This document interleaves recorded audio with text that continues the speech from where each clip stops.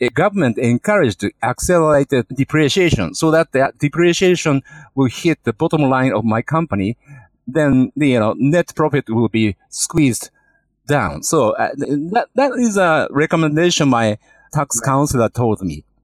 So I think about that. I thought about that, whether this is a good investment or not. Hello, fellow risk takers, and welcome to my worst investment ever. Stories of loss to keep you winning. In our community, we know that to win in investing, you must take risk. But to win big, you've got to reduce it. My name's Andrew Stotz from A Stotz Investment Research, and today I'm here with Katsunari Yamaguchi, and we'll call him Nari, who will be telling us about his worst investment ever. Thank you so much for being here on the show, Nari. Welcome. Thank you, Andrew. My name is Nari Yamaguchi. Currently, I'm living in Tokyo, Japan, and I have investment experience in United States as well as in Japan. Before we get started, maybe I'll then go through your experience, which is pretty darn impressive. Katsunari Yamaguchi has a PhD, CFA, CMA, and is chairman of Abitsun, Japan. He started his career at the Long-Term Credit Bank of Japan in 1979 and worked as a portfolio manager from 1986 to 1999. He founded Abitsun Associates Japan in 2000 and over 15 years served as president. Recently, he stepped up to chairman since 2016. The company had been acquired by Morningstar in 2006. He also has served as a visiting professor at various universities and teaches in the subjects of asset management and investing. He graduated with a Bachelor of Arts in Social Studies and from Yale School of Management in 1986 with an MBA. He earned his PhD in economics at Senshu University in 2008, and he authored a book called Risk Premium of the Japanese Economy in 2007. And he translated two books, which are right here in my hand.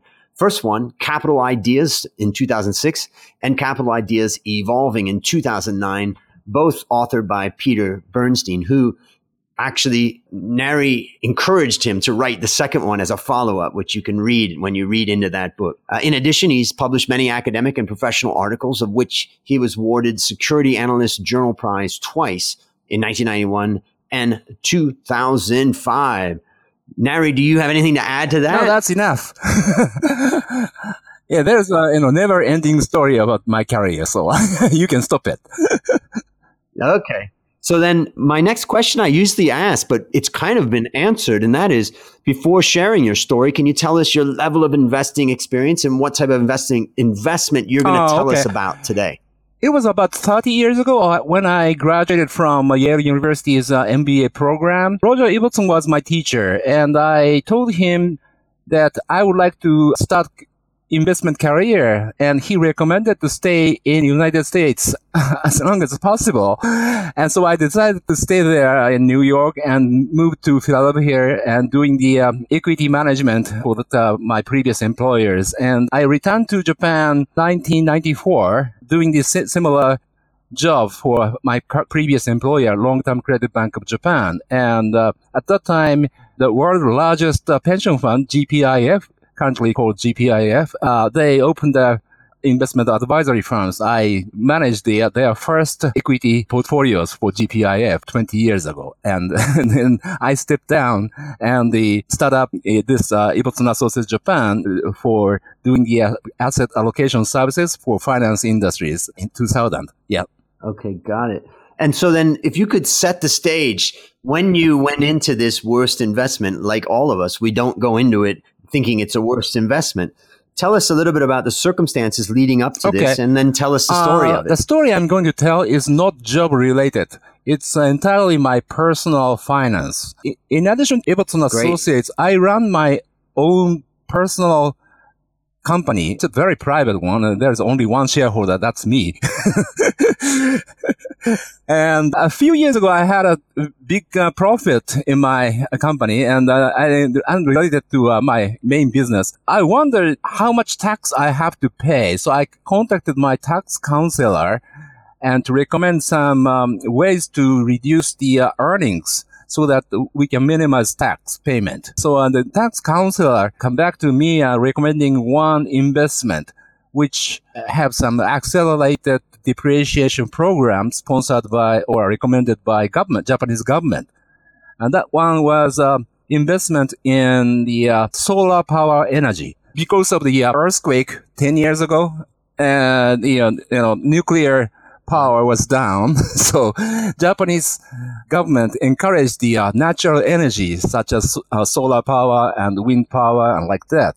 One of the project is a mega solar project, which collect investment from all the private investors, and the government encouraged accelerated depreciation so that the depreciation will hit the bottom line of my company. Then the net profit will be squeezed down. So that is a recommendation my tax counselor told me. So I think about that. I thought about that, whether this is a good investment or not. And it appears that I think according to their projections, it seems to be quite reasonable. It's like kind of similar to a real estate investment. But I had a second thought. It reminded me of European experience. Some European companies such as Germany, they once introduced a similar project, but the government started the cutting off their purchase price of electricity a few years later, and there's a lot of troubles there. So I wonder if that similar things might happen in Japan. So I rejected this proposal. And after that, my intuitive thinking was correct. 2 or 3 years later, there are a lot of similar troubles. Government decided to reduce the purchase price from the solar power energy. Many of the solar power projects went into bankrupt or stopped, construction and like that. So if I had accepted that proposal, I got the investment return much lower than originally proposed. So I escaped from this risky project. It was good for me, but if I had taken that project, my investment return was not good. So that's a story. Yeah, the lesson I learned from here is that the tax counselor's recommendation was correct. They actually did a good recommendation to use the accelerated depreciation program. That's good. But that recommendation is only about tax, right? They are not seeing any risk and return. So it's not their fault because they are specialists in tax matters, not the investment. So I think it's my lesson is, it's okay to hear from some expert. I need expert opinion on many things, but when it comes to whole picture of the any investment, we have to consider not only cost side, tax side. We have to think about potential risk and return together with those tax reduction benefit. That's great. So then maybe I'll explain to the audience too about this idea. I mean, in some people's mind, they would think, why would I ever buy something that's losing right now? So the audience understands it correctly. I think what you're saying is that this company had a bright future, but in the beginning, they were going to have really high costs related to the investment, and those costs in the form of what we call accelerated depreciation. So therefore, if everything went according to that plan, you may suffer some losses on the shares that you own, but those losses would then offset the gains that you had in your personal portfolio. But you wouldn't mind to suffer those losses at that point because you believed, or the company would say, you're going to gain it back in the future because we accelerated our depreciation. In the future years, we're going to have much less depreciation. Therefore, we're going to have much more gain. Is that correct? So in that sense, their recommendation was correct, but they failed to see potential losses or kind of reduced returns due to the change of the government policy. The change of the regulation is not taken into account. And that also brings me kind of to one of the points that I take away from your description. And that is, number one, is that probably can never really trust anybody, whether that's in the world of finance, if it's the world of medicine. Each person is oftentimes looking at their own area. It's only you as an individual that can see your whole picture of your finances and the whole picture that needs to be taken into consideration. I think the second thing is that you have to look at every part of an investment. It's not enough to just have one part that looks interesting, such as a friend of mine recently said, look at this company. It's really cheap. Yep. Well, that's one part, but look at the profitability of the company is quite low. Or someone may say, look at this company. It's really great and it's good profitability. But someone may say, well, wait a minute, it has a lot of debt. Have you looked at the risk? So therefore, we've got to look at it from a holistic perspective, I think, which would be my second point that I would take from what you've just described. And my third point is, and this is, since I live in Bangkok, Thailand, and I've lived here for a long time, I have a kind of a policy that I tell people when they talk about investing. I say, the most important thing for investing, particularly in Thailand, is do not base your investment decision on the government doing something in your favor, because they may announce that they're going to do it. It may appear that they're going to do it, but they have very different motives, and therefore you can never really fully predict what they do. So keep your government investment or government dependent investments pretty low. That would be the three things that I took away from that. Is there anything else you would add? Yeah, completely agree to your takeaways, and especially with regard to the number 3, don't trust government. that's a good recommendation. So now, based upon this story and your decades of experience, what specific actions can you recommend to our listeners to help them not to make big gains, but to protect their investments? Any active manager has various ways of beating the market.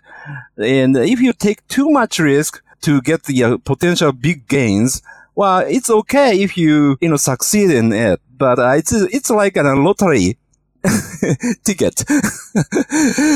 So I think as my policy is try to be modest about taking risk and do it gradually, not one time, but gradually, beating the market inch by inch and small winning. I think it's instead hitting a home run, but not not doing that, and also try to do a kind of making a small hit one by one to get the score of the baseball game, like Ichiro. Yeah, fantastic. That reminds me, my mother always says, she's in the other room here, and she says, inch by inch, it's a cinch. Yard by yard, it's hard. The meaning, is take it slowly, take it step by step. But the other thing I think that you raised, which is a really valuable point, which is the idea that a lot of people, I know when I started my career in finance, I thought it was all about hitting home runs. I thought the most successful guys out there, men, women, were hitting home runs more than the others. And what I realized is it's much more about not striking out. And so I think maybe we'll wrap up with that as an ending to your story. So there you have it, fellow risk takers, another story of loss to keep you winning. To find more stories like this, previous episodes, and resources to help you reduce your risk, visit myworstinvestmentever.com. As we wrap up, Nari, I want to thank you again for coming on the show. I know it's not easy talking about some of these things, but our listeners are going to learn to win as a result. So before we close, do you have any parting words for our listeners? Oh, thank you very much for inviting me to this interesting conversation. Thank you very much. Great. So there you go, fellow risk takers. Another great stories to help you create, grow, and protect your wealth. I'll see you on the upside.